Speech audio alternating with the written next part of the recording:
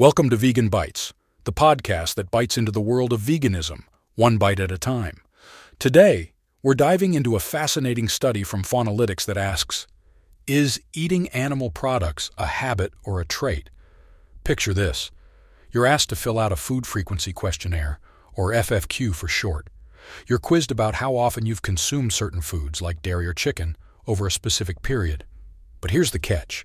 Our eating habits can vary wildly, and let's be honest, we're not always the best at remembering exactly what we ate. So is this really the best way to measure consumption? The researchers at Faunalytics propose a novel alternative, measuring animal product consumption as a trait. Instead of counting chicken nuggets or cheese slices, they're looking at general patterns. Are you a high-meat consumer or a low-meat consumer? To figure this out, they refined a questionnaire, whittling down the food items to those that best represent the trait of animal product consumption. They started with an FFQ that measured people's consumption of 25 different animal products. Using a statistical method called factor analysis, they weeded out the items that were eaten too infrequently to provide useful information. The result? They identified 6 items for the 3-month FFQ and 13 items for the 24-hour measure that could be considered good estimates of the trait of eating animals.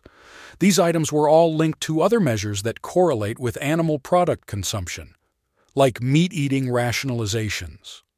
Now, the researchers are quick to point out that more research is needed to fully explore this idea. But the initial results are promising. Instead of trying to pin down exactly how much of a certain animal product people are eating, we might be better off studying general consumption traits.